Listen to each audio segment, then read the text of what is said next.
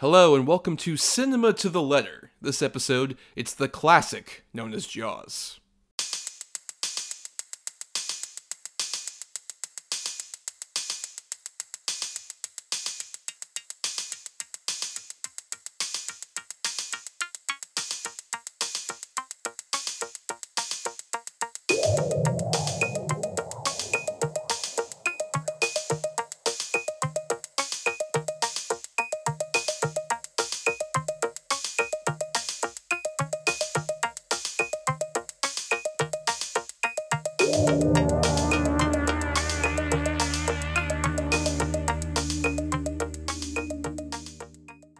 On Cinema to the Letter, we break down the very nature of cinema, letter by letter.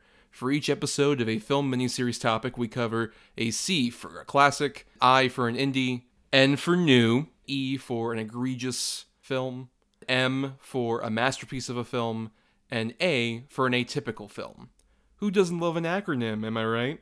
I'm Thomas here, the captain of the vessel known as the Orca, which is not just chasing bluegills and Tommy cats. And I'm Brian, and I'm certifiable, Quint. It's a great line in the movie. Yes, for sure. But welcome, everyone, to the first ever episode of Cinema to the Letter. This is the former home of Double Edge Double Bill. And, I decided to start this up with Brian. Everybody, this is Brian. Hello. His first time on the main feed. Patrons have already met him. Yes. Because he's special like that. He's special out there if you pay that $1. That'd be Brian early. But welcome, Brian, to the main feed. How's it feel being on a main feed of a podcast now? Hi, yeah, it feels great. I'm super excited, especially to talk about a great movie today. Yes. We'll be talking about a great film here. But you know what? We kind of explained this a bit in our intro that I prepared together. But given this is the first episode of the show, we should mention that this new show is a bit different than the former show that used to be on here. Basically, what our plan is, we're going to have 6-episode mini-series where we have a basic topic overall for the mini-series. In this case, the first mini-series is going to be about blockbusters. And during each of the 6 episodes, we're going to cover a movie that we feel kind of hits the criteria of the acronym for cinema. Classic, we're defining as pre-1980, even though as time looms ever further on, 1980 becomes more and more of a classic era, I suppose. But, we just wanted to cover, some movies that were made before 1980 that would, not be in your Netflix algorithms and such. They're considered old, quote unquote. And then indie, we, decided on a movie that was made for less than $10 million, didn't have much studio backing. And then N for new, we decided would be, something from 2020 forward, basically, as roughly a new era, as you could say. Then the egregiouses are bad. We have to cover a bad as we did on the former show. The M is for a more modern masterpiece, we determined, so 1980 through 2019, as it were. And then the A for atypical, which would just be a weirder one, a more bizarre or underrated one. And we should mention, we've already picked out all the movies for this. We'll go ahead and give you the lineup. We're covering today the C for classic, which will be Jaws, which was partially picked by our patrons over at patreon.com/cinema2letter. Which is going to be our social media from here on, Cinema #2 letter. Then for our I for Indie, next week we'll be covering the Blair Witch Project. Yes. Then the N for new is going to be Tenet, the Christopher Nolan very recent film, prior to, of course, Oppenheimer, which has not come out yet as of the time this is getting put out, but will be coming out soon. Then the E for egregious is going to be Van Helsing, the Stephen Sommers film. The more modern M for masterpiece is going to be Who Framed Roger Rabbit. And then our atypical, sort of weird, underrated one is going to be Last Action Hero. Yes. It's a great lineup. It's a great starting lineup. Yes, and we decided to do blockbusters because obviously this is coming out in the summer when we're premiering here. And I'm curious, Brian, given, we're talking about the movie that many would argue is the creation of the summer blockbuster. What do you feel defines sort of a classic version of a blockbuster to you? When you think of classic blockbuster, not necessarily a specific title, but the kind of feeling that you get from that. Because we're two cynical film fans who aren't as especially kind to say the modern blockbuster era. Yes. Necessarily. But what do you think of when you think of a classic blockbuster? It's funny because I was rewatching Jaws again today. It is just such a perfect kind of classic blockbuster. There's something about the movie that is like, it feels kind of small in a way, especially compared to movies today. But there's something interesting about the way that the kind of, for like, the classic thing is you don't see the shark for like 90% of the movie. Yeah, I don't know. There is something, I can't quite put my finger on it, but really like just classic feeling about this movie. Well, I mean, in terms of like generally with like a classic blockbuster, to me, I agree with you. Like that the sort of limitations element is definitely there. Where like any sort of blockbuster, especially like before Jaws, there were big giant spectacle movies. They just didn't really come out specifically in the summer. If anything, they kind of waited till like near the end of the year, or would even go through like the roadshow process, right, where they would be like, oh, hey, we're going to come out in early sort of screenings in July and then be in theaters all the way through like the next year, basically. Yeah. So we tour around the country with our 5 prints that we have. With like, the classic blockbuster, to me at least, it feels like movies that really want to convey that kind of grand spectacle, but do have limitation. I think that's definitely been a problem in the wake of like, sort of modern CG stuff. It's a common complaint of like, oh, when you can really do anything, quote unquote, it makes the spectacle feel a lot less heartfelt and soulful. And I think that's definitely a thing, especially in Jaws, where that was such a big problem with the production. They didn't end up being able to do like all the things they wanted, and that necessity is the mother of invention thing kicks in, which, we'll be talking about an indie movie where they had to deal with like very limited resources versus like even a classic movie. You can still see that like there are limitations to what you can do, especially in this older time period. Yeah, and I mean, it is funny because this is a movie made by one of the greatest filmmakers of the past, many years, you want to say. I mean, you really get a sense for like how great, because this is his second movie, is that right? Spielberg. I mean, yeah, if you don't want to count, like, there's a whole process, but this is his second theatrical film after Right. the Sugarland Express. Sure. Was the first one, yeah. Yeah, but you get a really clear sense of how good Spielberg is as a filmmaker when he has to, deal with all of this, we'll talk about a bit of the behind-the-scenes stuff about the movie, but sort of my favorite part of this movie in a weird way is Spielberg's direction, which I know is kind of weird to say. So I'm kind of curious, actually. When did you first see Jaws? Did you see it pretty young? Well, you know what? We'll get into this. Let's first play a bit of a clip from the trailer. Oh, yes. Here's a bit of the trailer for Jaws. There is a creature alive today who has survived millions of years of evolution without change, without passion, and without logic. It lives to kill.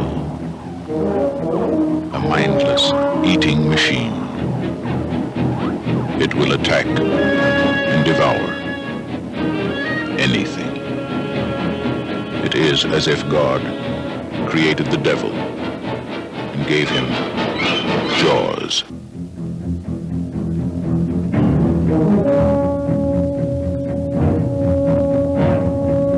Rated PG.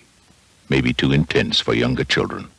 So yes, Jaws came out June 20th, 1975. Interesting, we're recording this June 21st. Yeah. So we're recording it like almost 48 years to the day. Yeah. The movie originally came out. I in like theaters. a few days ago, I kept seeing like anniversary tweets for Jaws, and I was like, oh my gosh, it also is just crazy to think that it's almost 50 years old at this point.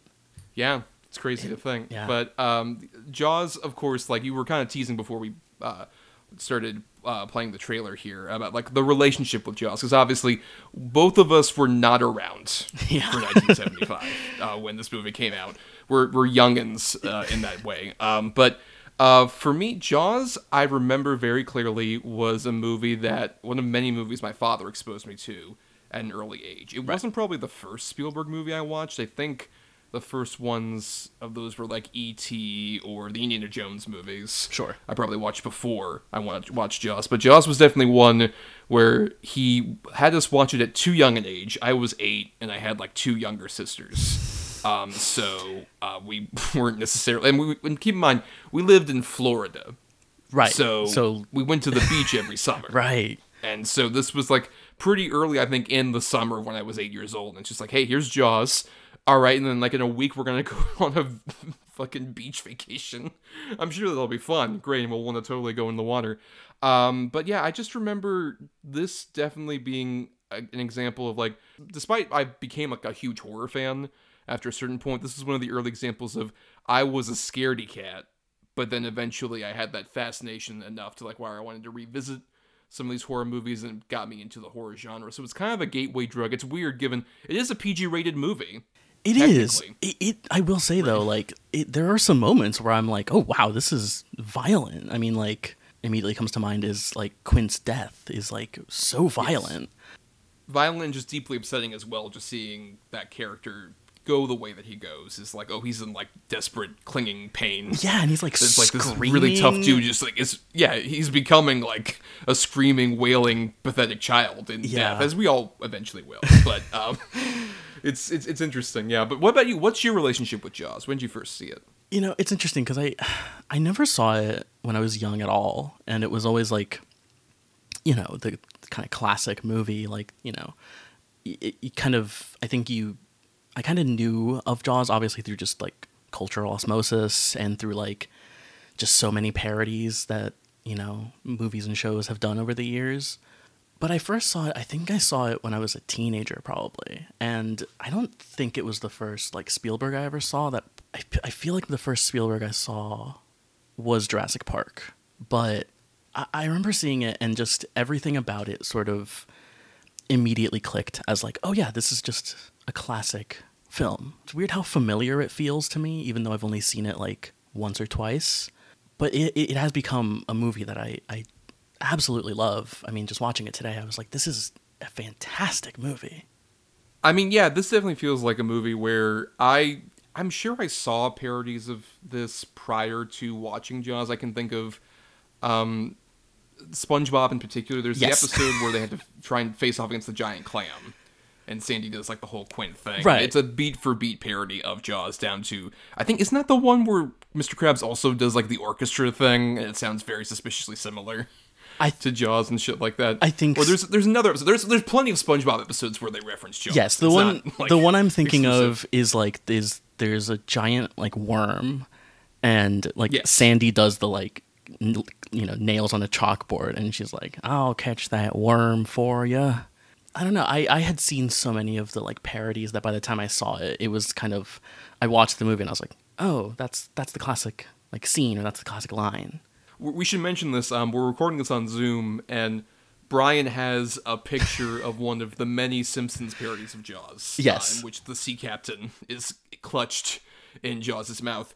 This is definitely one of those movies, kind of like the Simpsons writers joked often about, like, you could piece together the entirety of Citizen Kane through parodies on the Simpsons. Yes. You can do pretty much the same with, like, parodies of Jaws from various different productions and whatnot. And I think that was the big thing, is like this movie also felt like an early example of me getting into like a film nerd obsessive movie that is referenced constantly even after this, where I would see, say, Kevin Smith does a lot of homages to Jaws in his various films, which I know you're not at all familiar with, because that's definitely that shows a bit of our gap. It does, a little bit. I have seen nothing of Kevin Smith, which is fascinating to me, and I think that might be rectified at some point in this. I don't know if rectified's the right word. I have a very complicated relationship with that man's films. But this was definitely one of those where, like, so much of it is seeped into the pop culture lexicon that it becomes kind of a language unto itself. Yeah. Even just small, simple things. Like, I just recently saw No Hard Feelings. Oh. The Jennifer Lawrence movie. Right. Very funny movie. Kind of getting mediocre reviews. I think that movie deserves a bit better. But there's a point where they make a Jaws joke, and then the actor like has to strip down, the main like male lead, and he strips down and his underwear is covered in anchors. Okay. And then instantly just gives a Jaws connection with like, Murray Hamilton's character. Yes. Of his amazing suit covered in anchors. It's a great jacket. I want that jacket. Yes, for sure. But yeah, so let's get a bit more into the film itself, Yeah. which, as I mentioned, came out in the summer of 1975 from director Steven Spielberg. He made a lot of television before this, like he had directed the pilot for Columbo. Yes. And he had done, some TV movies, an episode of Night Gallery with Joan Crawford, some of that stuff, and then The Sugarland Express, which had come out the previous year and was kind of like received in a lukewarm kind of way and wasn't like a huge smash. But it is fascinating realizing that he made this movie at like 27. I was trying to do the math last night where I was like, how old was he when he made this movie? And I mean, yeah, like it's interesting that he like had come from that TV background and had like kind of already like made a lot of things, and so had that experience to come in and make Jaws. And you just like have you seen the Sugarland Express, right? I have seen The Sugarland Express, yes. I really like that movie a lot. That's a great movie.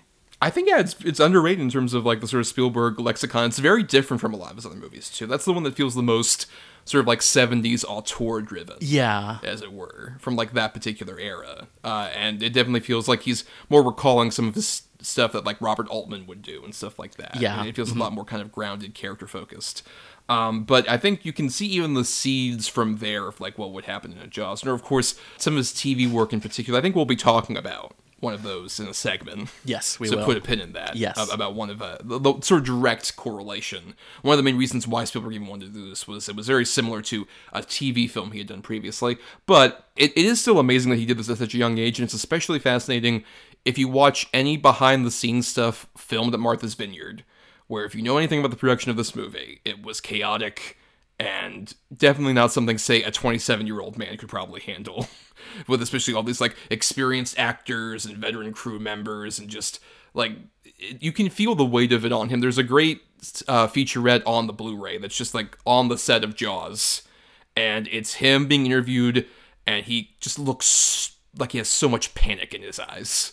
He's just, like, barely keeping it together. We're just like, oh, yeah, we're shooting this and this. And you can tell inside he's just like, I'm fucking freaking out. They showed, like, a bit in that behind the scenes where he's filming, like, the original version of the Ben Gardner, like, finding his capsized boat. Oh, the right, version that wasn't in the movie. When they go in at night? Well, that's the thing, is that in this footage that was shown, it was shot during the day. The original version. Huh. That I guess he ended up reshooting over. It's interesting seeing that bit. But he says, like, this is our second day at sea. I have 54 more days left. Jesus. And it's like, oh, Stevie. Especially, it's weird realizing this is the first studio production actually shot on the ocean, which is interesting. That is like, interesting. whenever you see older movies that are shot on water, it tends to be like a giant tank in a studio. Yeah, thinking of like early Bond movies, the way that like they would quote unquote shoot underwater, like what's the one like Thunderball or something, but. Yeah, Thunderball's the big one where they shoot underwater. Yeah. Or even earlier than that, you have, like, the Disney 20,000 Leagues Under the Sea. Right. I've never... like that was shot in, like, actual... I've actually never seen that movie. It's an interesting movie. It definitely... Also, it feels definitely like a movie that I could tell Spielberg probably saw at a young age and inspired a lot of stuff from this movie. Sure, yeah. Especially sort of like the seafaring elements of it.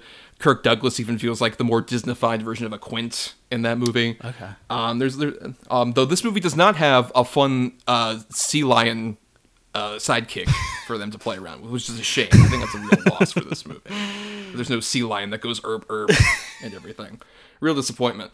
It's definitely like a young Spielberg coming into this, and we won't go through the whole history of the movie because it's been well documented in various other places, but roughly Spielberg was given this by the producers David Brown and Richard D. Zanuck, who needed somebody to direct this movie based on the Peter Benchley novel, which was very successful. I have not read the Peter Benchley novel, so I can't really judge it. Yeah, I haven't either.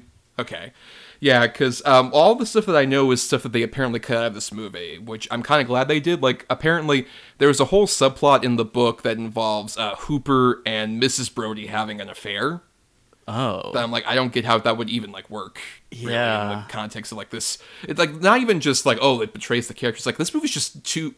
like compact in terms of how many days it takes place over. Yeah. For them to have like an affair, because I think Hooper's on the island like 48 hours before they even go out to have their adventure. Yeah, I mean, there's like the one scene where he goes and like has dinner with them, which is a great scene. I love that scene so much. But yeah, it's a weird plot line. Yeah. That's one of many things that they changed here. But yeah, apparently Spielberg did want to do this. Was offered this role was offered to direct this movie, and he was very curious about it. He went through various different sort of production things with who he was going to cast, and ultimately we got Roy Scheider as Brody, our main lead, and we got Richard Dreyfuss as Hooper, and then we've got, of course, Robert Shaw as Quint. And what's so fascinating is hearing, like, this was one of the early examples of, like, finding out about the production of this movie. A very early sort of urtext for me getting into, like, the background of film is watching the making of Jaws, not on a DVD, but on the second VHS, because my dad had, like, the 2 VHS collection. Oh, interesting. On the second tape, there was a 2-hour documentary that's on the Blu-ray now and stuff like that from, like, the 90s of the making of Jaws, and it's like everybody being interviewed, and the whole history is fascinating. But basically, TLDR, everybody went to Martha's Vineyard with these various different giant sharks that were tested originally in freshwater, these animatronic sharks that were totally going to work, except when they got into seawater, everyone realized, oh no, wait, we didn't test this correctly, and the sharks aren't working.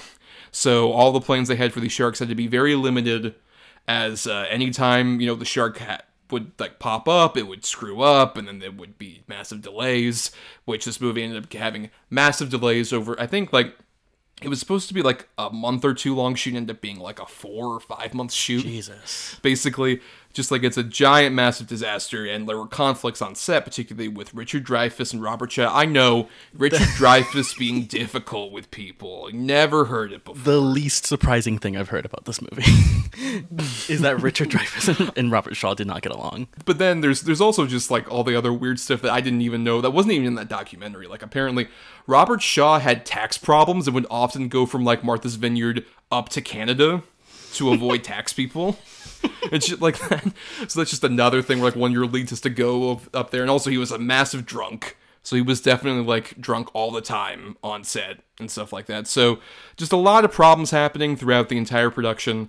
And they had to severely edit it and go through a lot of post-production stuff. And then it became the greatest fucking movie that grossed so much money ever made. Yeah. It's so funny to think that, like, going through the kind of behind the scenes stuff and hearing about all the problems, because, like, I don't know, if you didn't know, none of that would come off on screen, because everything about the movie is so, I mean, you called it compact. It's such a, like, brisk movie almost, even though it's 2 hours long.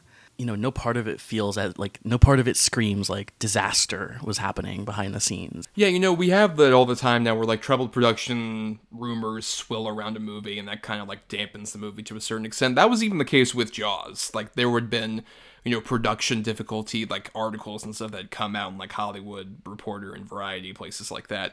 But, it just shows that, like, even massive production problems don't always mean a movie will be bad as a result. Yeah. That's often the case. Yeah. But there are exceptions, and Jaws is one of those big, huge exceptions. Yeah. My big question to start this off in terms of the movie for you is, who do you identify with most of our main trio? Who, like, immediately is just like, that's the guy I identify with the most of these three? It's fun. They're all three of these boys are so great. I love Roy Scheider. I feel like he's one of those 70s actors that doesn't get as much credit as he should. I just watched All That Jazz for the first time like a couple days ago, and he is so great in that movie. But I do kind of like Richard Dreyfuss's his attempts when they're like talking to the mayor, and the mayor's just like, nope, 4th of July weekend, we're gonna keep it going, and Richard Dreyfuss just starts like laughing because he knows just how like stupid this guy is being. So I think I definitely related to that. But I also just love Quint because he's like kind of insane and kind of weird. Yeah, but I don't know. Dreyfuss is really good in this movie as well. I really like him. Yeah, I mean, for me, I would say I probably do relate more to Brody, if anything else, because Brody is such a fascinating, like, lead for a big blockbuster movie, where especially nowadays, if you have a lead in a blockbuster movie, he has to be the toughest guy possible, and he has to, like, if he has any vulnerability, it's very, like, overt and has to be part of the plot, basically, that he has, like, a dead wife or something like that, as opposed to, like, Brody is this guy who just feels very much like a dad. He is, yeah. He's just like a good dad. Right, he's a good dad, and also, like, it's Roy Scheider, who is one of the most leathery men to ever, like, really be is. in movies. Yeah. Like, just the way that his, like, face creases and stuff, like, smiles or frowns or anything like that, just, like, it tells a whole story. Yeah. And I just feel like all that insecurity that he has, like, one of my favorite bits is during the scar scene, which is so great, where you have Hooper and Quint trading off, like, oh, there's, I got this scar and this scar, and you know Brody has a scar. Yeah, he, like, because lifts they up his established he had been shirt. shot. Right, yeah, and they established he'd been shot back when he was in New York City as a cop, and then moved out to Amity, which takes place presumably in like the shores of like eastern New York State, basically. Yeah, they mentioned like Nantucket and stuff, so. Yeah. What I love is just that, like, he knows that, and he kind of like looks around, and he's just like, do I show them my scar? And he's like, no, Yeah. this is my thing. Like, this is a dude who's like gone through so much, and he has clear like a emotional attachment to these things, but at the same time, he's like, I can keep certain things close to the vest. I'm not going to be in the middle of this dick measuring contest. He plays a really great like sheriff or like whatever he is. He has just this like stoicism, and you trust Brody as a character to like do the right thing because of Roy Scheider. He's great. He's a really great actor. Yeah, and I think you feel especially a lot of sort of the great early examples of Spielberg being able to like pick out certain details for his characters, like early on. I love like how Amity feels like a real location in this movie, Yeah. and it's all because of how everyone interacts with Roy Scheider, where you've got the whole like, oh, these kids are karateing up the fences and stuff like that's their biggest concern. Even like the mayor later on is just like, hey, look, these kids are destroying my fences. I don't know what's going on. Like, they're also like want to have these like smaller scapegoat problems that are going on. That feel like, oh, this is what matters here in Amity, not like a big shark attack. That doesn't happen here. Yeah. We're all chill in this beach town. That's not what matters. And I think that all comes through like Roy Scheider, who knows what like massive upsetting things are from working in New York City and then coming to this place. He wanted to like basically retire and be like, I want to have a less stressful fucking thing happening for me. And now there's a shark. Yeah. But at the same time, he treats that threat seriously. So he's such a great everyman kind of character where it's like, look, I wanted to relax, but I'm not relaxing while there's this giant threat out there that's killing everybody. Yeah. I mean, one of my favorite scenes in the movie is the first scene that he has with, the first like conversation he has with the mayor, which is on like the raft. I mean, one of the many things I love about this movie is like the way it's shot and the way Spielberg, I mean, he does like these really long takes, but in like that scene is it's just all on the raft, and you can see all of like his like cronies in the background and stuff, and basically him telling him like, we're not going to freak out. This is fine. Everything is fine. We're going to be open. And yeah, he really sells that scene. He's really great. You yell Barracuda. Everyone says, what? Yeah. Who?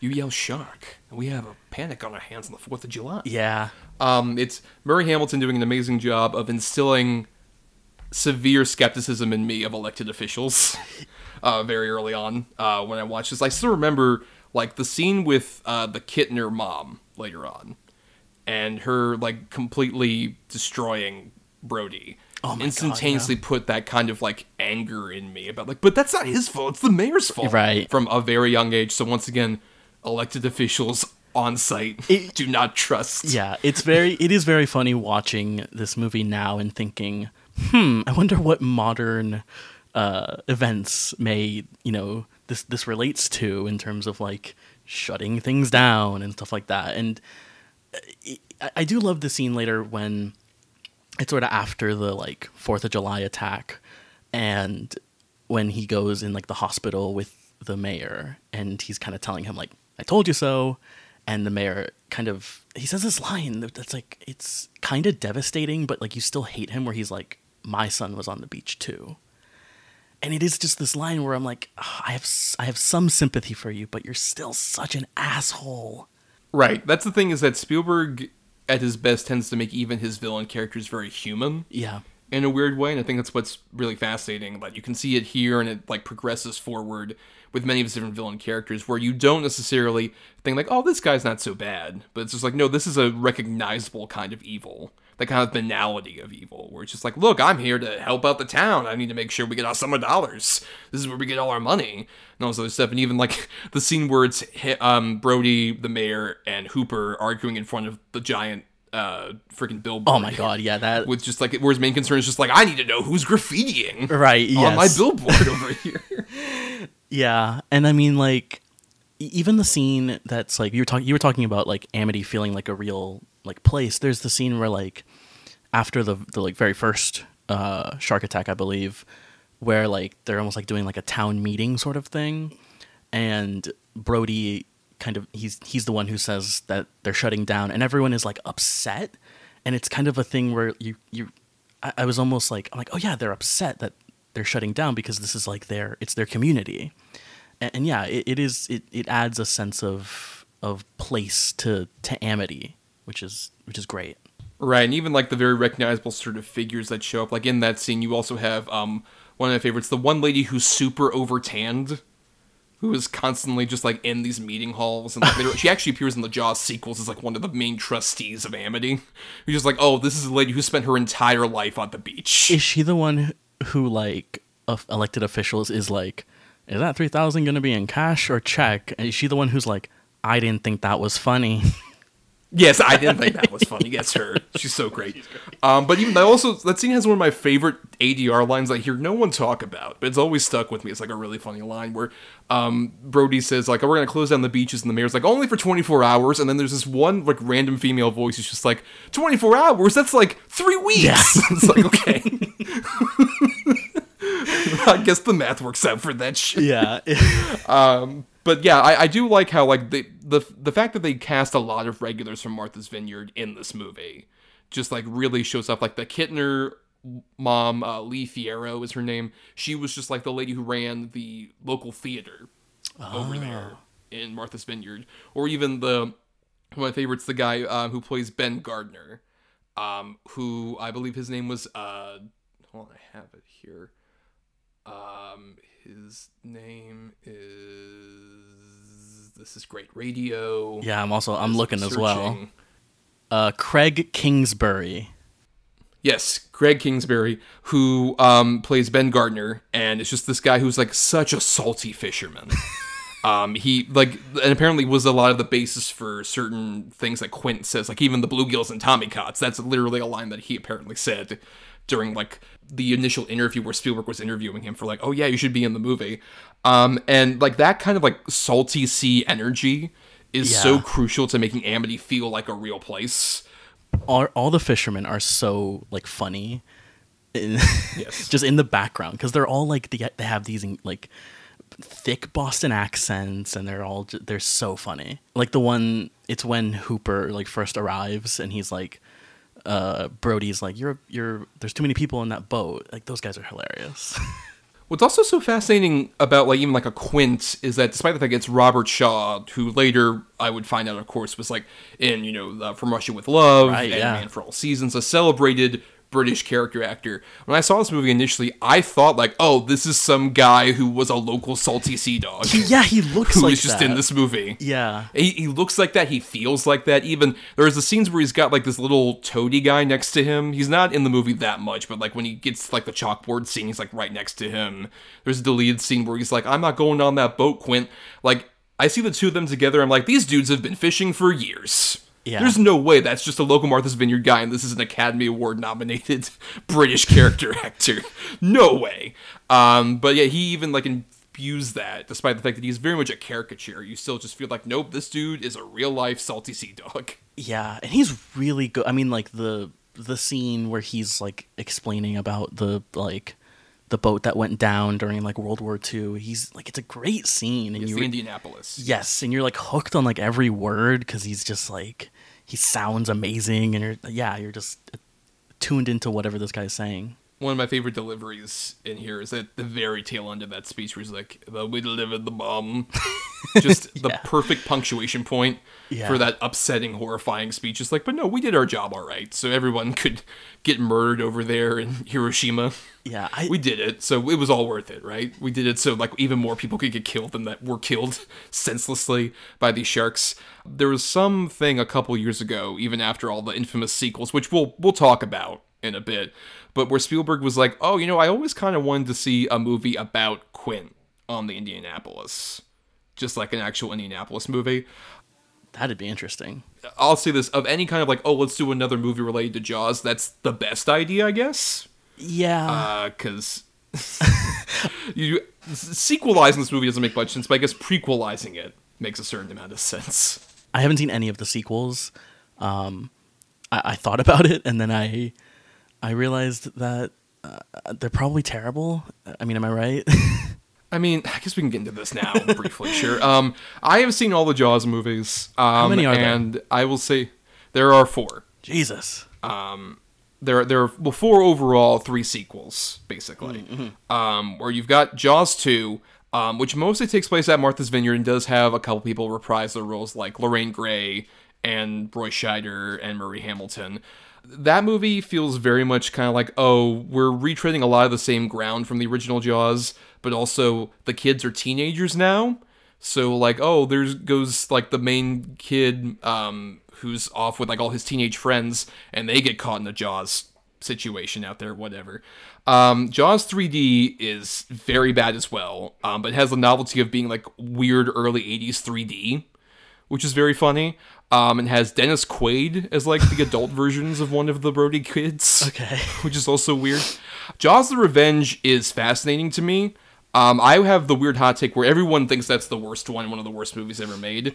I think it's very bad, but I would say at least the most interesting out of these Jaws sequels. In that, do you know the premise at all of Jaws the Revenge? I'm very curious if you know anything. The only thing I know about this movie is it's the one with Michael Caine, and it's where they like asked him about it years later, and he was like, "I wanted a yacht." Well, the quote that he said was that I have not seen Jaws 4, which I've heard is very terrible. However, I have seen The House That Is Yes. Blood, and it is magnificent, which is great. Yeah, amazing quote. What is the plot of Jaws the Revenge? The plot of Jaws the Revenge, it centers around Lorraine Gray, Brody's wife, who in this movie it's revealed that like Brody died in like from a heart attack, but she claims no, it's the shark that killed him. The fear is what killed him. And then early on, one of the Brody kids dies. She's so grief-stricken and upset that the other one, who lives in the Bahamas now, is like, "Hey, Mom, why don't you come with us to the Bahamas and you can have a vacation and a romance with Michael Caine." And also, so it's like, okay, sure. And the shark that just killed her son travels to the Bahamas and gets there before she does and starts stalking them. And yeah, so the shark is very much like the tagline of that is like, "This time it's personal." So they literally take that to its largest extent. I'm like, yes, it is personal. This shark is out to specifically kill you. That's so funny. So, it's funny. It's very much a bad movie. I would never say it's a good movie, but I would say all of that stuff makes it interesting, including, like I think the biggest thing that makes at least my preferred of the sequels is that there's actually a pretty decent, like, middle-aged person romance between her and Michael Caine. Okay. That I didn't really expect. I'm like, oh, this is different. This is interesting. Sure. At least, okay. But yeah, it's still bad. And they stopped. That was 87, and that was so bad they have not made any other like Jaws follow-ups officially. Universal hasn't, except for The Ride. Did you ever ride The Ride? I'm curious. We haven't talked this much. Were you much of a theme park person? Not really. I've been to Universal like once or twice. I remember like I went right as they opened the like Harry Potter world, so I went to like that when I was like a teenager. So you stepped on the corpse of Amity, because that's where the whole Amity section was in the Jaws ride. Oh, really? Oh, that's... Yes. That's why if you go by, like, right before you hit Harry Potter, there's the shark that's hanging down there. That's like a tiger shark. Yeah. From this movie. Yeah. That's like the sort of marker, the memorial for the former Amity that used to be there. Oh. And the ride was basically just like you go on a tour of like the little Amity Island, which was weird because you go through like a little kind of like miniature recreation. Like, it literally looks like very small, like all the buildings and stuff. So you're like, I guess is Brody like very small? And he lives here? It's just like, is he a gnome size? Is that what this is? Yeah, I'm not sure. This is very odd. And then the shark attacks you while you're on the boat. I see. Like, oh no, the shark's attacking us. I'm looking up pictures of the ride on Google. It was a ride that I rode many times as a child and was very initially terrified by, and then comically amused by as I got older and rode that ride. And theme park people have a weird obsession with just like, oh no, you can't tear this down. I loved it so much. Why? It's like, I rode that ride probably like a year or two before they destroyed it for Harry Potter. I'm like, I get it, guys. Like, this ride's in rough shape. And I don't know if they have as much interest in preserving it. You can still go to Universal Studios Japan and ride if you want. Oh, really? You know, book your Japan trip. Interesting. And ride Amity in Japan. But anyway, we're getting far off track of the movie itself. Yes. But we talked about Brody quite a bit, and we were kind of talking about Quint. Let's talk about Hooper a bit more. Yes. I think Hooper is very interesting, where like that sort of 3-person dynamic of that trio, I think is curious because it kind of feels like, you know, the 3 sort of pieces of man, in terms of like, you know, like there's the ego, who is like the guy who's in the middle ground between superego and id, who I would argue is Brody. Right. Then Quint, I would argue, is the id, which is the more like impulsive, almost like naturalistic, animalistic. And then the superego, who is like more trying to like work through logic, which I would argue is Hooper. And I think that trio is a perfect encapsulation of like those 3 kind of stages, as it were, of like a man's mind. Of just like, oh, I want to be out there adventuring versus I want to study things logically, or the middle, just like, guys, I don't know if we can do this that well. Yeah. We gotta keep ourselves in check about this. Yeah, no, that's great. I mean, like, yeah, at the end when they're all 3 on the boat, just especially when they're sort of in the heat of it, like in one of the shark attacks, you get a sense of like these 3, like their dynamics kind of working together, but also like clashing. And yeah, I mean, speaking about Richard Dreyfuss as Hooper, a thing I love about this movie is that he's the like expert brought in from like the outside because he knows about sharks. And a thing I love that this movie doesn't do, which so many movies since do, is that the like expert and the like sheriff kind of bash heads because, you know, he doesn't want someone from the outside telling him what to do. Brody's very like open to Hooper. He's like welcoming. They don't feud ever, which I love in this movie. Yeah, Brody is the one who invited him onto the island. Yes, right. For some kind of like help at that point, as opposed to like the mayor and everybody else who just does not want that around. And I think Hooper works so brilliantly as especially kind of like, he's clearly like the younger of the 3, and he has that kind of like youthful, rebellious energy to him, is like sort of a constant throughout this. But at the same time, he also has like more of an idea of like, in theory, what a shark can do and what like the parameters are. So when you have stuff like the tiger shark scene, where anyone else would think like, oh yeah, we caught a giant shark and it's all good and we're all over with this, and he points out the tiger shark, leading to, of course, one of my favorite lines in the movie, of the one guy reacting with, "Oh, what?" Which is amazing. It's so funny. So good. One of my favorite, like, one-line guy. I love the fact that, too, that guy has such a weird, high-pitched, "oh, what?" Even though when you hear him, he has, like, such a gravelly voice. Just like, what are you talking about? A tiger shark? That makes no sense. A what? A what? Him, like, questioning and, like, giving us all, like, the parameters. Like, look, here's what we know about sharks. And here's, like, all the things that we can rule about, like, what this massive, almost megalodon version of a shark is with the great white. So, like, it makes any of the stuff that feels like, oh, this is, like, outside of the realm of, like, what we know about sharks. It makes it all feel more real because, like, we have an expert who's like, we can rule out all this other shit that's actually real.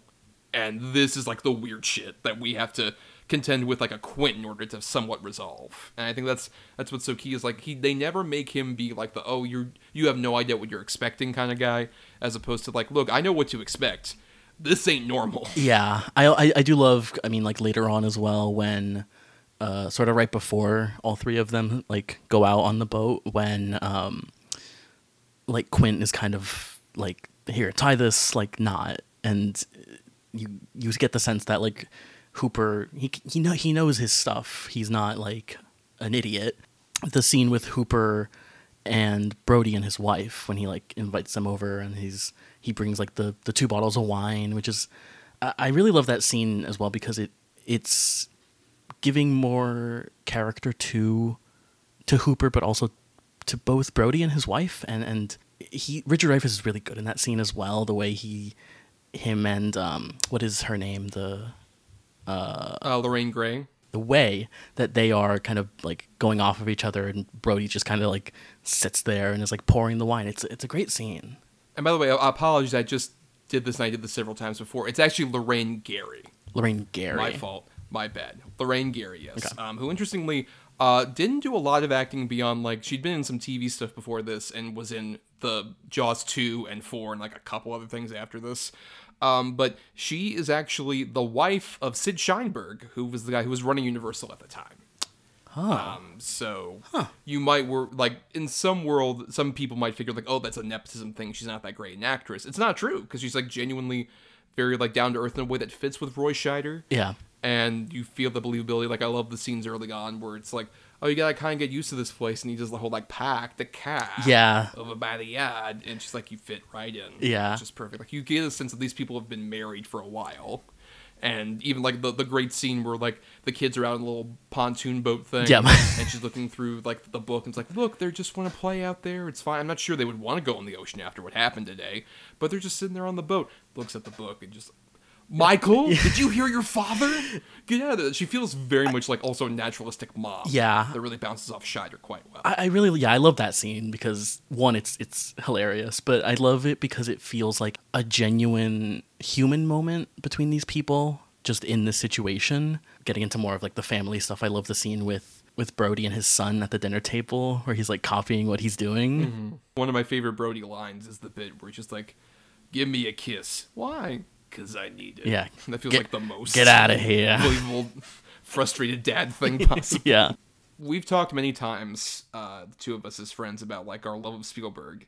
And particularly, you really like sort of like the later Spielberg era. Yeah. Can you see a lot of like the early hallmarks here that would end up coming back with like the sort of that late 90s to early 2000s era you really dig so much? Can you see the early seeds of that in Jaws? Yeah. I mean, like, most people, I feel like, might say that Spielberg, his kind of like, that 80s run, that kind of late 70s and 80s run is his like peak. Right, because we all love 1941. We do. We love 1941. We love Always. We love... But, Empire of the Sun, everyone's favorite, baby.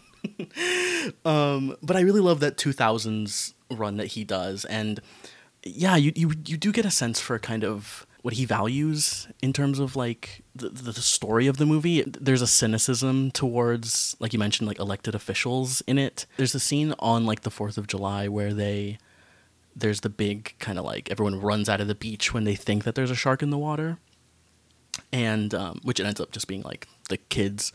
But during that scene, there's this like the mob mentality of it all is like really taking over. You see like a guy like push a couple kids off a raft and like use the raft, and like he will cut to a shot of like an old person like just lying there, and these moments of like this is what people will do when they're panicked. There's a lot of that, which obviously fits into a lot of his 2000s stuff like Minority Report and War of the Worlds and stuff like that. So that aspect really jumped out to me, like watching this now and thinking of like later Spielberg. Well, especially when I think Spielberg kind of gets that Amblin label on him. Yeah. From a lot of people where it's like, oh, Spielberg is just like with whimsical, fantastical movies. And he's done plenty of those. Yes. But I don't think people like ever give Spielberg enough credit for the amount of like true, not necessarily cynicism, but like the amount of stuff he puts in where like, oh, I only have this like big whimsical stuff because I know like the nature of like what people can be, especially like in that mob mentality thing you're talking about. Like in groups, people can be a terrifying thing. Yes. And I think like this movie does a great job early on of kind of expressing that, or even with like a group where you have like 3 different men in like a Brody, a Quint, and a Hooper who individually all could be like, oh, these are like fun people I would want to like potentially be around for a bit, but you put them all in isolation on a boat and things get fucking crazy. Like they can't like survive well enough when they're all on their own. And even with like the mob mentality here, like it really lends credence to, the modern sort of thing, like, oh, why do we have to make art political? Why do we have to look for political things in art? Like, a movie's just a movie. There's no political angle. Even in, like, a rousing, fun movie like Jaws, there's an inherently political context of, like, this fear of, like, authority figures, not trusting experts in the situation as everything comes crumbling around. Like, you were referencing earlier in a joking matter, like, in a post-COVID age, Jaws feels less and less like fun, whimsical blockbuster. It does. And more of like a sobering treatment of like, oh, this is what happened. Even down to, I mentioned her earlier, the Lee Fierro, the Kittner mom, she died of COVID. Oh, really?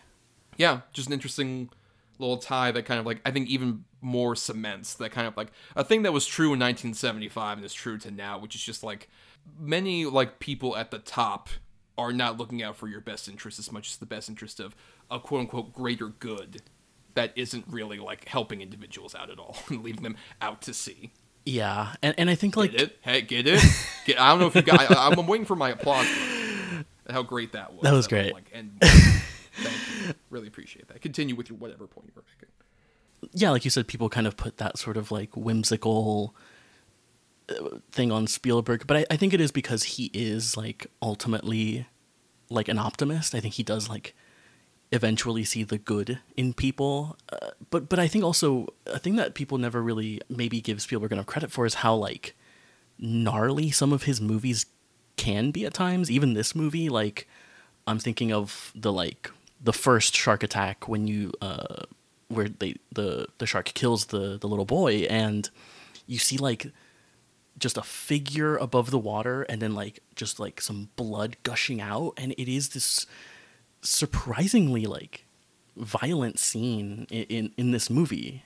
Right. And I think it's also interesting just given, this movie, I think we can both agree it is a horror film. Some people try and debate that. No, it absolutely is. No, it's an adventure. Like it can be a lot of things. I think one of them mainly is horror. And it's fascinating considering Spielberg didn't really direct another horror movie after this. I think, like, the closest one could argue was, like, a Poltergeist, which he wrote and produced. Some say he directed. Right. Though I would still make the argument that that's very much a Tobe Hooper film at the same time. It's got Spielberg's touches on it. It does, yeah. But, yeah, you can see how, like, a lot of his later films still have that kind of, like, horrific edge where, like you mentioned, he sees the best in individuals. I think that's the case. But he also sees the terror in, like, a group. Yeah. With, like, I could see so much of, especially, like, this is the first time I've seen this movie in a while since I revisited AI, and I gained my huge appreciation for AI, artificial intelligence. Yeah. And you can see so many of the horror sequences in that feel about as like visceral and upsetting as like any of the sequences in Jaws.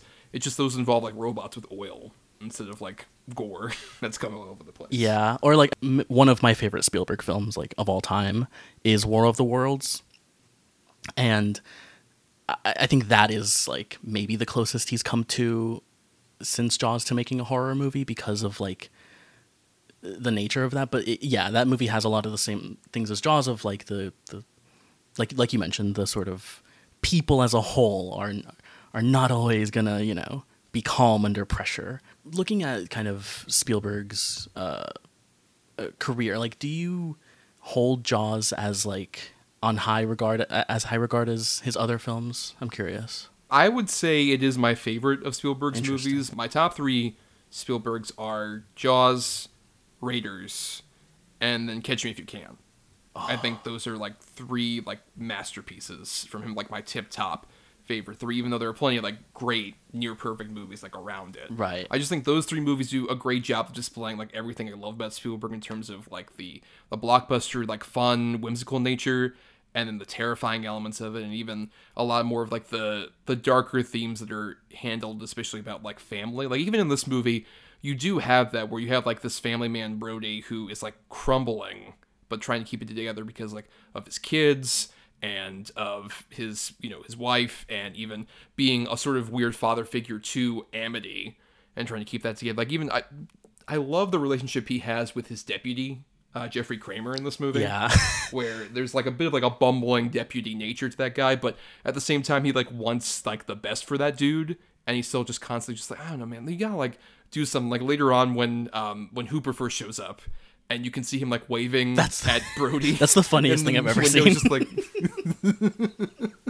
And stuff that where he has like interest in like preserving everybody, but he is like crumbling apart as like a guy who's like, I have to save everybody and I can't, and I'm fucking freaking out and stuff like that. You can see like that stuff even ripples through as well, like those concerns about like a dad who wants to make it seem like everything's okay, but it's not, all the way down to like the Fablemans. Brody and Paul Dano have more in common than you would expect. Yeah, I will say my top three Spielberg. My number one, I think, will always be Close Encounters of the Third Kind. My top 2 and 3 are always like switching. Right now, I have E.T. and Jurassic Park. But yeah, that's the thing, is that dude has so many masterpieces that it's hard to kind of like narrow one down necessarily. It is, yeah. Or even narrow 3 down. But so I guess the other sort of the fourth lead of this movie we haven't really talked about that much is Bruce the Shark. Yeah. Of course, as he was nicknamed on the set because he was named after Steven Spielberg's lawyer, allegedly. Fun lawyer joke. We all love him, but it's so fun. But he, as I mentioned, that shark would like constantly break down, sank to the bottom of Martha's Vineyard at one point while they were trying to shoot a shot, like all this chaos. And the famous thing about this movie is that we were originally going to see more of the shark, but it ended up being the case where, through necessity, we have to not feature the shark that much and cut around it, thanks to Verna Fields, who won an Oscar for her editing in this movie, one of the few surprising Oscars this was nominated for. There's a lot of stuff about this shark that, like, the few naysayers of Jaws, if they're going to nitpick anything, it's usually like, the shark looks fake.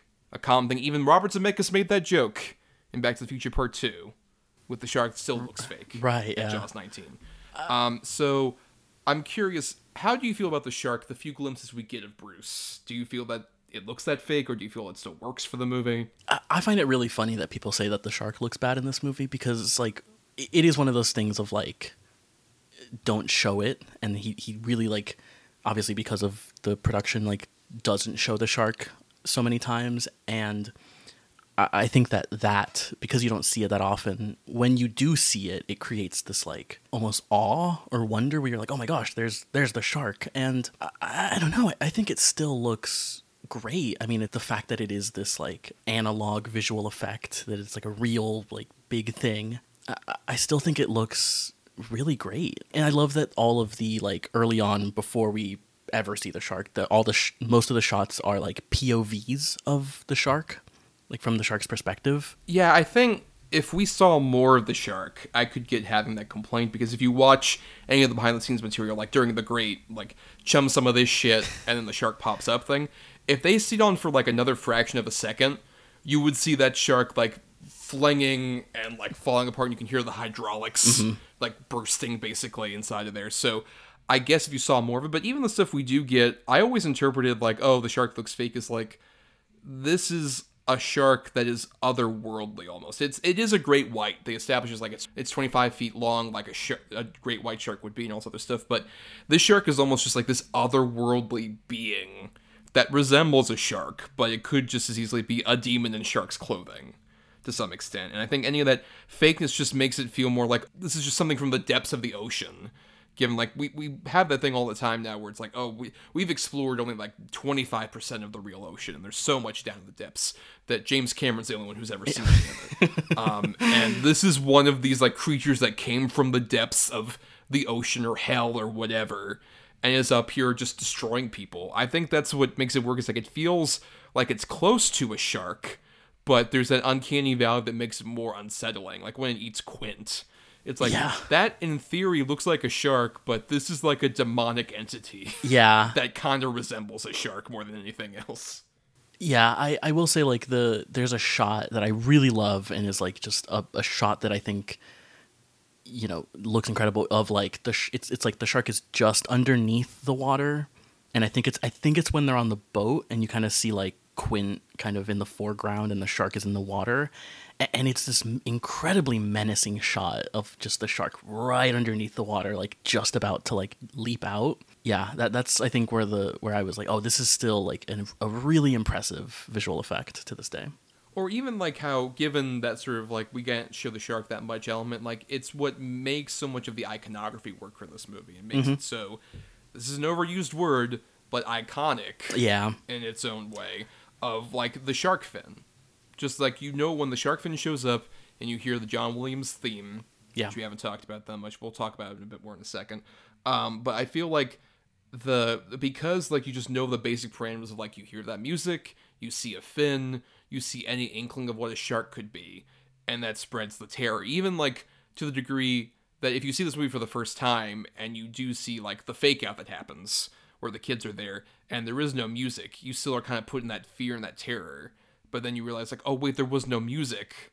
So of course that's not the shark. That's not what's here. Yeah. And then the shark ends up like appearing off to the side, and then you hear that music and you know everything's up to shit. Like, it's a great example of like filmmaking to like really disguise like any of these imperfections and to also make this creature even more menacing than it would be if you just saw a robot shark who was just like right there in your face the whole time.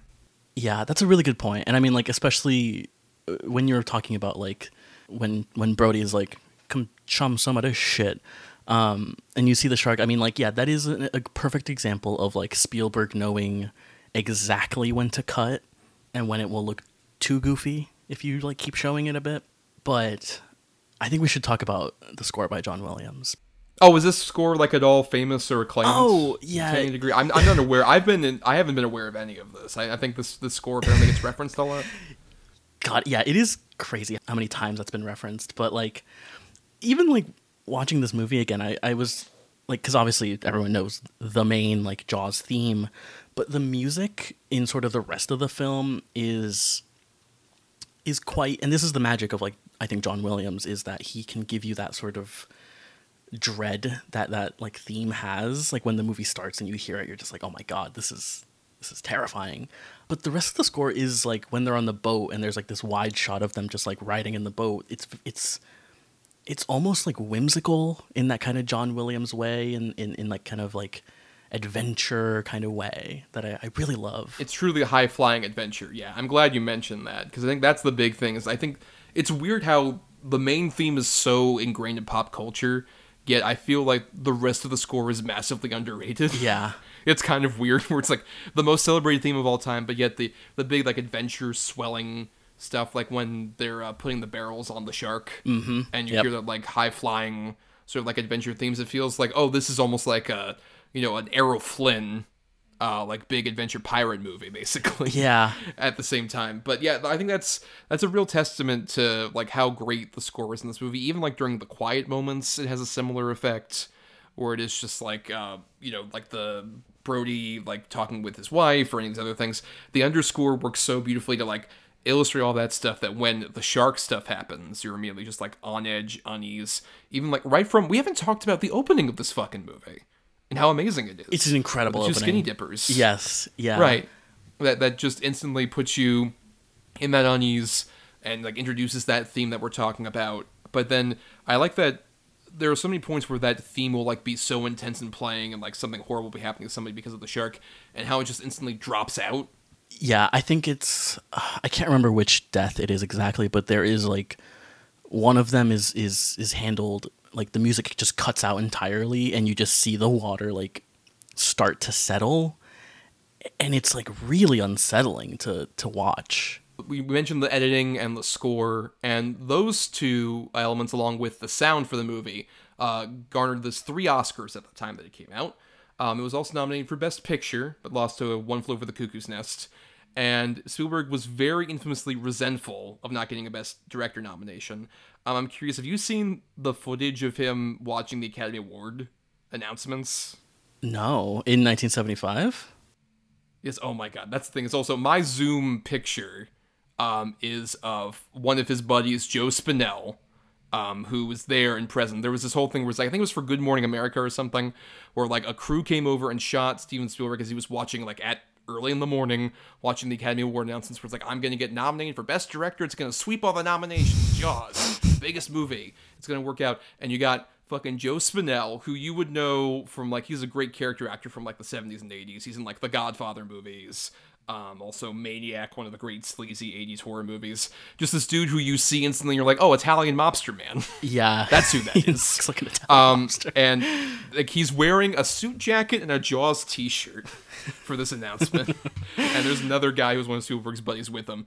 And they hear the announcement as it goes through, like, oh, here are the nominees, and it's like I think for that one it was Milos Forman for One Flew Over the Cuckoo's Nest, and they mentioned Fellini was nominated for one of his movies at that time, and they go through all the nominees, and Spielberg's like, I didn't get it. I didn't get the nomination. After they later on they show like, oh, he got nominated for Best Picture. Joe Spinell comes up like, all right, I got a lot of things to say here. Look, it makes no sense. Like, who directed this movie? Somebody's mother? Come on. It's so funny. I will say, Jaws is a phenomenal movie, but the nominees this year are pretty stacked, I have to say. Right, because I know One Flew Over the Cuckoo's Nest, obviously. So you have Fellini for Amarcord. I believe that's how you say that. Okay. You have Barry Lyndon, Stanley Kubrick. Right. You have Sidney Lumet for Dog Day Afternoon. And you have Robert Altman for Nashville, which is probably one of his best movies. So I mean, look, I haven't seen the Fellini movie. I also haven't those seen the other Fellini movie. ones are pretty fucking stacked. They are, Even yeah. though everything I've heard is like that was like a sort of, oh, he's getting older, this might be his last time he gets nominated kind of movies. Yeah. Kind of deals. And yeah, especially the fact that Spielberg is so pissed off about like Fellini over me. It's like that kind of young 28-year-old hubris kind of flushing out a bit. A very quick thing I thought of during this movie is like because I keep thinking of the scene in Fabelmans when he goes to see John Ford, and the horizon, just that scene, and I kept looking at the horizons in this movie, and they're all like towards the top or towards the bottom, and I couldn't stop thinking about that. I thought it was funny. That's true. It's weird watching any Spielberg movie after the Fabelmans. Like, yeah, I've been watching the Indiana Jones movies as well, and it's just like, yep, I still see so much. Like, it's going to be kind of impossible to not watch a Spielberg movie and not think of like elements of the Fabelmans. Even like, I don't know, I'm gonna watch 1941. It's like, yep, Sammy Fabelman made this. That makes sense. God, I'm gonna revisit Always. Maybe it's a secret masterpiece. Have you seen all the Spielberg movies? I have. I've seen all his movies. Yeah, it's interesting going to some of those ones where like they are clearly like not beloved. Like Always in 1941 are the big ones to make jokes about. Yeah. But even when you watch like lesser, like Empire of the Sun's a great example of that to me, where it's like not top tier Spielberg, but still like any director would kill to make a movie this good. Absolutely, yeah. Kind of thing. It's all right for Spielberg. Yeah. Always in 1941 I think are his worst movies in my opinion. I mean, my least favorite is War Horse. Yeah, that's down there.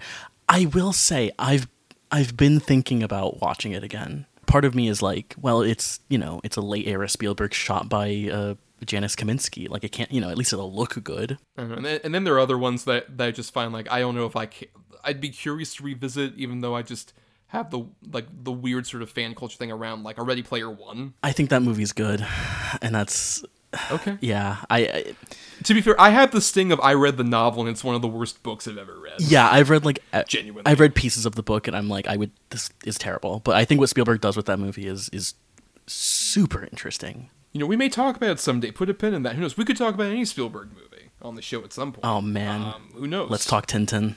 It's just Tintin fucking rules. God, yeah. Tintin so massively underrated. But you know what? Let's talk a bit about this sort of.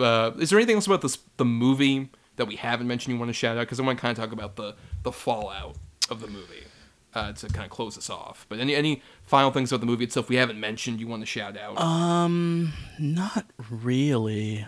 I mean, we mentioned the scene where they all like compare their scars. A great guys being dudes scene. Show Me the Way to Go Home. Little musical number that happens and stuff like that. Yeah.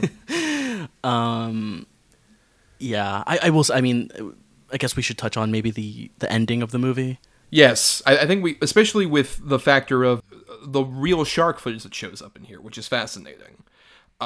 Where there was a point early on, like I think the first stuff ever shot for the movie was shot by like an Australian couple, who were like shark experts, and all the stuff that's like Quint in the cage, not like the close-ups, but like the wide shots of like Quint in the cage, where it's like a very small cage and there's like a little person in there as a double, and you have like an actual like giant shark come up.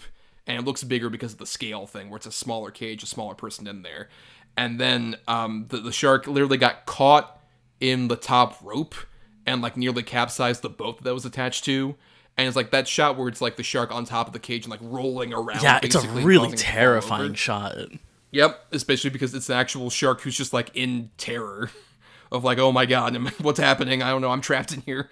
That shot does such a great job where like it feels like it fits perfectly in that movie because it's another great example of the editing from Spielberg and Verna Fields, where it's like we just see enough of that to where it adds more like realism to the shark to some degree, but also just adds the other unreal layer of like, oh my god, this shark's like fucking destroying this boat. Yeah, I really quick, I also love when Hooper is trying to get Brody to go to the front of the boat to take a picture, and he's like, I need you in the picture for scale. Yes. But that leads into like all the stuff where, Quint dies and the boat is capsizing and Hooper's down at the bottom, which was not also a part of the original script because of like that realistic shark footage they shot in Australia. Originally, it was going to be that Hooper, as he does in the book, he dies while he's in that cage and gets like mauled to death by the shark. But because like the shot they got was like of the cage being empty, they had Hooper just like escape briefly, and so he survives the movie. I think a wise change, I would say. Yeah. I think it works to have like the two of them just barely survive by the skin of their teeth. And then, you got the air pressure tanks that we got exposition for coming into play, and, Smile, you son of a bitch, and the explosion and everything, and the two of them heading out to water. I think it's just hot take, great movie, perfect ending. Yeah, I always forget that it literally like is explosion, cut to them like swimming to shore using the barrels, and then the movie ends. Like no messing about. We're done. It's the movie. Go home. It's great. It's a great ending. Yeah, and like the only sort of like coda you get, the epilogue, is if you watch through the whole credits, you see Hooper and Brody go onto shore. Oh really? Oh, that's cool. I never noticed that. Yeah, that's the thing is if you stick around for the credits, there's an Easter egg there where the two post-credit scene.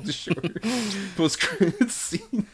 And then Quint shows up with an eye patch, just like, here to tell you about the Jaws initiative. But yeah, so movie ends there. Massive success. Made $476.5 million in 1975, which is... That's a lot of money. The highest grossing movie at the time, I'm assuming? Yeah, and then, Steve's buddy George had to make his big space Yeah, a movie. couple years later, a little Usurp movie him. called Star Wars comes out. To kind of close this out in terms of the movie discussion, how do you feel, like, not just with, everyone says this created the summer blockbuster was, like, so influential with, like, all the references and stuff. What about just, like, on a more of, like, a structural level and even, like, in terms of, like, overall, like, sort of ripple effects? How do you see the influence of Jaws still affecting, especially bigger blockbusters today? I don't know much about kind of, I guess, its ripple effect, because I would say we're so far removed from this type of blockbuster. Like today we are, at least. But watching it, like, it's a great, like, movie. Like, structurally, like, the first hour and some change flies by, and then you're on the boat already. A lot of the lessons taken from this movie have not taken the right lessons, maybe. But I'm not sure. How do you feel about it? Well, I do agree that I don't think it's necessarily as big in, like, the traditional kind of, like, big action-y blockbuster. I don't think you see that as much now, except for, I think, some of the basic things where it's like, we have to raise the stakes, we have to have, like, this kind of attack or, like, big scene happen at this point in the story, this kind of thing. Structurally, I think that's still, like, the bones are still kind of affecting modern blockbusters. But I think the bigger influence you see is in a lot of horror films, quite frankly. Sure. Even ones that aren't technically, like, big budget necessarily, but, like, every single shark movie that's come out after this has to contend with the idea of, like, we're doing another shark movie in the wake of Jaws. Yeah. How can we possibly work around that? And I think a lot of the movies where they have had sharks, the more successful ones with, like, sort of shark creatures in it, have kind of, like, taken certain lessons from Jaws, but also know when to, like, do something a bit different. Like, I would say the most successful one to me is something like The Shallows. Yeah, the Blake first Lively one I thought movie. of. Mm-hmm. Right, which I think is, like, a great example of, like, we have, like, the economics of it. We have one character stuck on this rock, and all, like, the dangers and the upsetting things that happen, like, the limitations that put her at unease with, like, this big giant shark, which is CG, but you don't see it a lot. And I think they reserve whenever they do show the shark off in that movie, and it works. Or even my favorite example, and it's not a shark movie, but I think it's another sea creature attacking movie, Alexandra Aja's Crawl. Oh, sure. Fucking rips. A great movie. If anyone has not seen Crawl, fucking great, awesome movie that still has a lot of the tension and also establishes like its environment pretty well and its characters in a really decent way. And yeah, I think that's the thing, is you see it more in kind of like these lower budget horror movies that are able to like kind of take certain influences from Jaws, but at the same time aren't aiming to be like massive crowd pleasers, because Jaws knew like it wasn't trying to appeal to like a 4-quadrant audience. It's just, let's tell this great story about this shark and these people that are trying to kill it. And I think that's the thing, is like a horror movie knows like a niche that it kind of is trying to fit. So they know like, okay, we can take an influence from a Jaws in a way that fits what we're trying to aim for, but also do our own thing. And I think that's more of the influence you see. Or you could go the other way and do something like a movie I kind of recommend and I saw recently. Are you aware of what Cruel Jaws is? No, I saw that you had like watched it though. What the fuck is this? Okay. Very briefly tangent on Cruel Jaws. Cruel Jaws is a movie from Bruno Mattei, who is a famous schlocky Italian filmmaker, who was infamous for making movies that were ripoffs of other movies, but also had literal footage stolen from these movies. And in Cruel Jaws, it's about this like seaside Florida environment. It was shot in Florida as well, but like sort of water park area where like this dad who looks exactly like Hulk Hogan and his daughter who just lost the use of her legs in a car accident are trying to save their water park with like dolphins and sea otters and shit like that from a big land developer guy who's trying to destroy it and make a hotel. And there's a shark attack that's going on at the same time and all of this. There are literal points where Bruno Mattei cuts in bits of Jaws. Like they show at least 3 seconds of like the leg falling at one point. I'm surprised I was able to see this on Tubi, because like this feels like a movie that I believe had like various legal problems that prevented it from getting like home releases for a while and shit like that. But that's a movie where they're like, you know what, we're gonna do a shameless Jaws ripoff with our complete lack of money and make an incredibly funny, so bad it's good movie. Like there are so many points where we talked about the editing in this. There are many points where like a scene will be happening and a minute before it should cut away, it cuts, and then we're at a completely different scene. Like, whoa, what's happening? Wait, a guy just got attacked by a shark, and within 3 frames, we're at like the sea park area. It's like, what? Wait, what are we doing? This makes no sense. Would kind of recommend Cruel Jaws as like the fun example of a bad attempt to rip off Jaws. Right. And the biggest indicator of its lasting quality as a major film, Cruel Jaws, wonderful film. But you know, let's go ahead, and we talked about this movie for so long, Brian. Let's go ahead and do our weekly segment we'll be doing called Between the Lines. So Between the Lines is a segment where Brian and I will recommend another film that sort of fits alongside the movie we're talking about today, either as like another C for classic, sort of within the Blockbuster thing, or just something related to Jaws in some way. So I'll start off here, and my recommendation is another one that I would argue would fit for C for classic. Blockbuster came out in 1978, and it is the original Superman the movie from director Richard Donner. Now, the main reason I wanted to recommend this was maybe sort of related to a recent superhero movie. We've seen many superhero movies in the last several years, but you know, there was one fairly recently that decided to have a cameo long posthumously from Christopher Reeve that deeply upset me. Oh boy. And I was like, you know what? I don't want to. I hate that this is like the lasting legacy of Christopher Reeve Superman. It's like, oh, we have him as a cameo in our big multiverse story. And spoilers, The Flash. I'm sorry. If you're one of the 5 people who didn't go see The Flash because you were interested but you couldn't go, or more likely, the amount of people who didn't give a shit and made that movie bomb horribly. There's a cameo from Christopher Reeve Superman in very bad, like, deep fake CG stuff that's just so upsetting to see. And it's a bummer because when you go back to the original Superman, especially in an age of, like, modern superhero movies, and you go back to that, which wasn't the first superhero movie, but was, like, the sort of first in, like, a near-modern age. Right. You forget how, like, they treat the origin story of Superman like a Greek myth. Amazing, incredibly beautiful story that goes like through like the whole origin. It feels so much like, oh, this is like the story of Moses. This is the 10 Commandments, but it's about a guy from a fictional planet who came down and has superpowers. And Donner treats it with like that amount of sincerity, but also enough like charm to where when Christopher Reeve gets to be like the charming Superman character, you're instantly just like, I love this guy. I want to see this guy save as many people as possible. He seems like a great dude who I would love to be around. And then the mixing of like Margot Kidder, Lois Lane, and all this stuff. I think the movie is 80% a masterpiece. I think once it gets to like the sort of ending bit where you got like the Gene Hackman kind of like I'm destroying the world kind of element happen and becomes like a 70s disaster movie, it's not quite as interesting to me at that point, but it's more than enough for like that first, I don't know, like hour and like 50 minutes of time where it's like kind of a masterpiece still. And even though it's not my favorite Superman movie, I would say I'm one of those weirdos where my favorite Superman movie is the Richard Donner cut of Superman 2. The not quite complete version of that movie that got taken away from him, I think, is like a near perfect Superman movie to me. But I think the original Superman still rules, still rocks, and especially if you're so cynical about modern superhero movies like a lot of people are, this one, you know, it might be worth a revisit to remember when this kind of felt magical. Yeah, God, I watched it for the first time like last year, I think. It's a long movie. Like the origin story is so long. I think Christopher Reeve as like Clark Kent Superman is one of the best performances in any comic book movie ever. Or there's the scene where he like is talking to Lois Lane and he like is Superman and Clark Kent. He like, you know, goes outside to the apartment and does yeah, I think his performance is so great. Yeah, and I'll shout out another great John Williams score. That yes, theme oh my gosh. fucking honks. Incredible. It rules. Yeah. Yeah.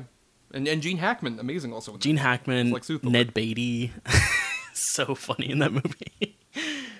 Yes, rules. But what's your recommendation? Yeah, so I wanted to do another early Spielberg since I've been watching a few of them, and I went with a 1971 movie he made, a TV movie he made called Duel, which I guess is part of his kind of like, you know, he's at Universal making TV stuff, gets to make a TV movie, and it's a movie starring Dennis Weaver, and he's a guy who he's driving like home from somewhere, goes on the highway. There's a great opening scene where you see him go from like his house in the suburbs to into the city to like rural, almost like it looks like Arizona, like it's in the desert, and he has this like strange interaction with like a semi truck, like a Peterbilt, like huge like tanker truck, and then the truck tries to kill him. It has so many of the like horror infused sensibilities that Spielberg had early on that you see in Jaws. The way it's shot, you see a lot of his taste kind of start to really form.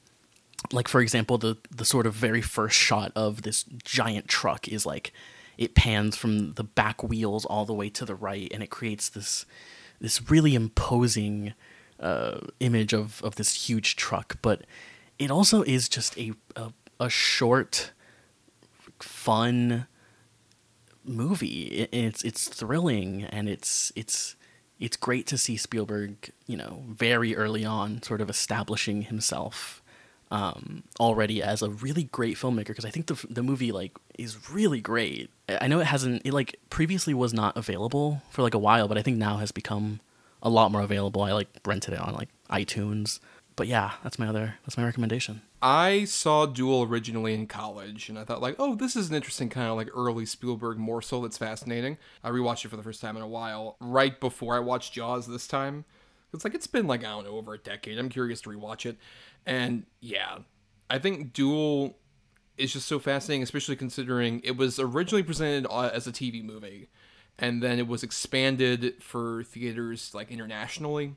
Like in Europe, it was in theaters and stuff like that. So there's a lot of stuff that was like added in to give a bit more context. Like the whole scene where he calls his wife was not in the original TV airing. Oh, interesting. And it's for the theatrical version. Yeah, it is fascinating to watch that, considering like all the Jaws stuff, where like all of the, you know, the road chases that are going on, the fact that this giant truck doesn't have like any real humanity in it. You only see like little bits and pieces of the guy who's driving and stuff like that. It shows, even at that stage when he had not made a theatrical movie, that like just this kid gets it. Yeah, this kid's got moxie.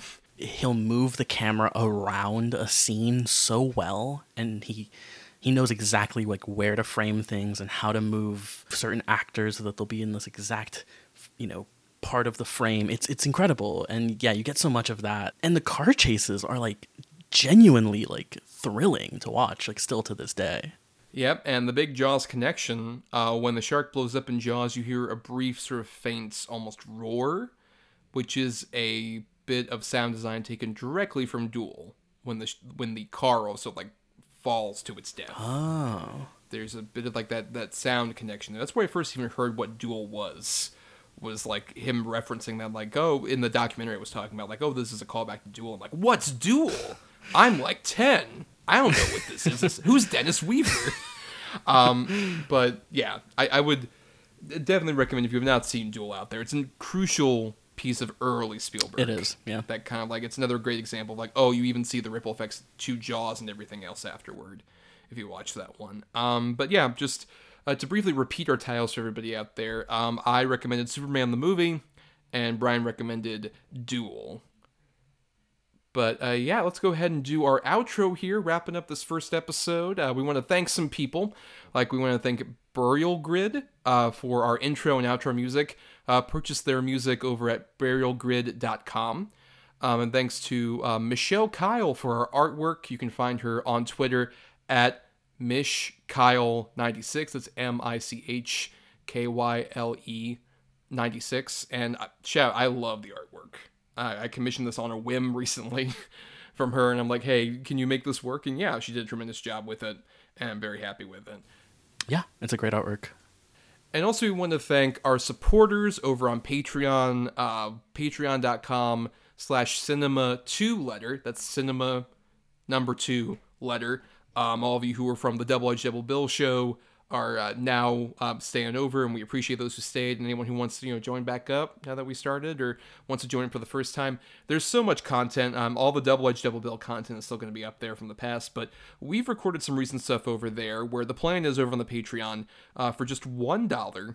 If you subscribe for that, you get access to bonus content, including polls where you get to vote for at least one movie per miniseries. Like, this particular episode was chosen by the patrons who picked between Star Wars and Jaws.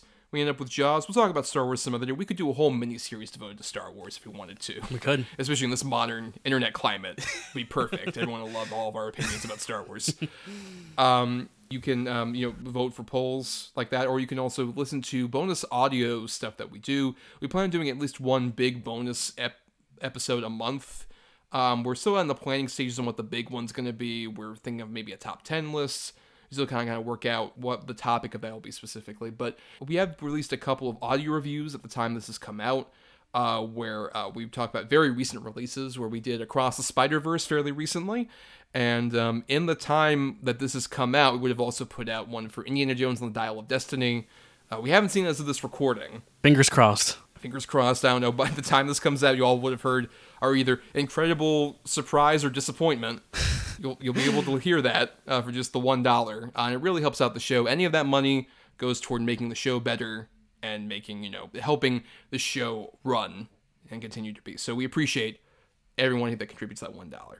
And for more of us, you can find us on Instagram, Twitter, and Facebook at Cinema2letter, once again.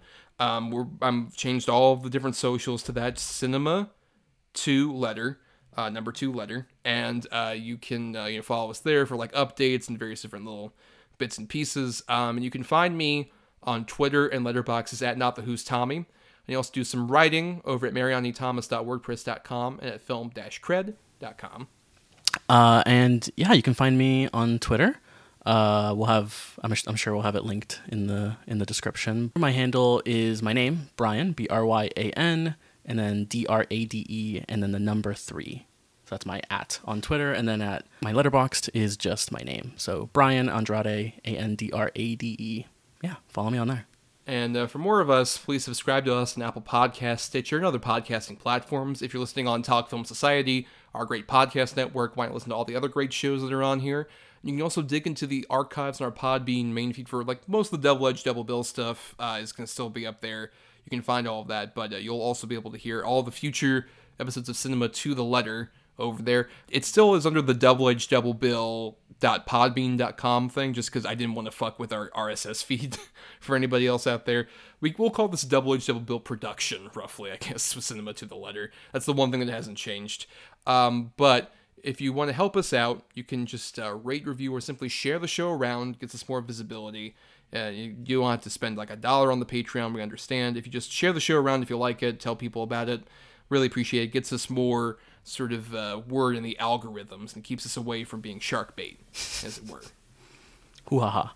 Yes, another movie clearly influenced with a shark named Bruce. Yeah. That blew my fucking mind when I was a kid, when I realized, like, oh, that's a Jaws reference. That makes so much sense. You know what, now that I think about it, that's probably the first I ever saw like anything of Jaws, was probably Finding Nemo. Right, when the reference there, true. Makes sense. But, we're at the end of the show here, Brian, so we should just tease what our next episode's going to be.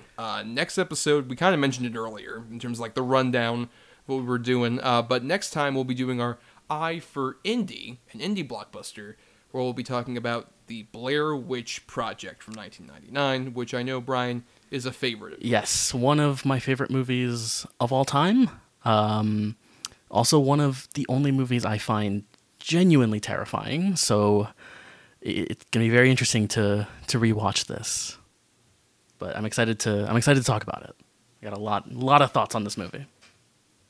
Yeah, I have a very interesting kind of background with this movie as well. But until then, everybody, it's time to say farewell and adieu to ye fair Spanish ladies.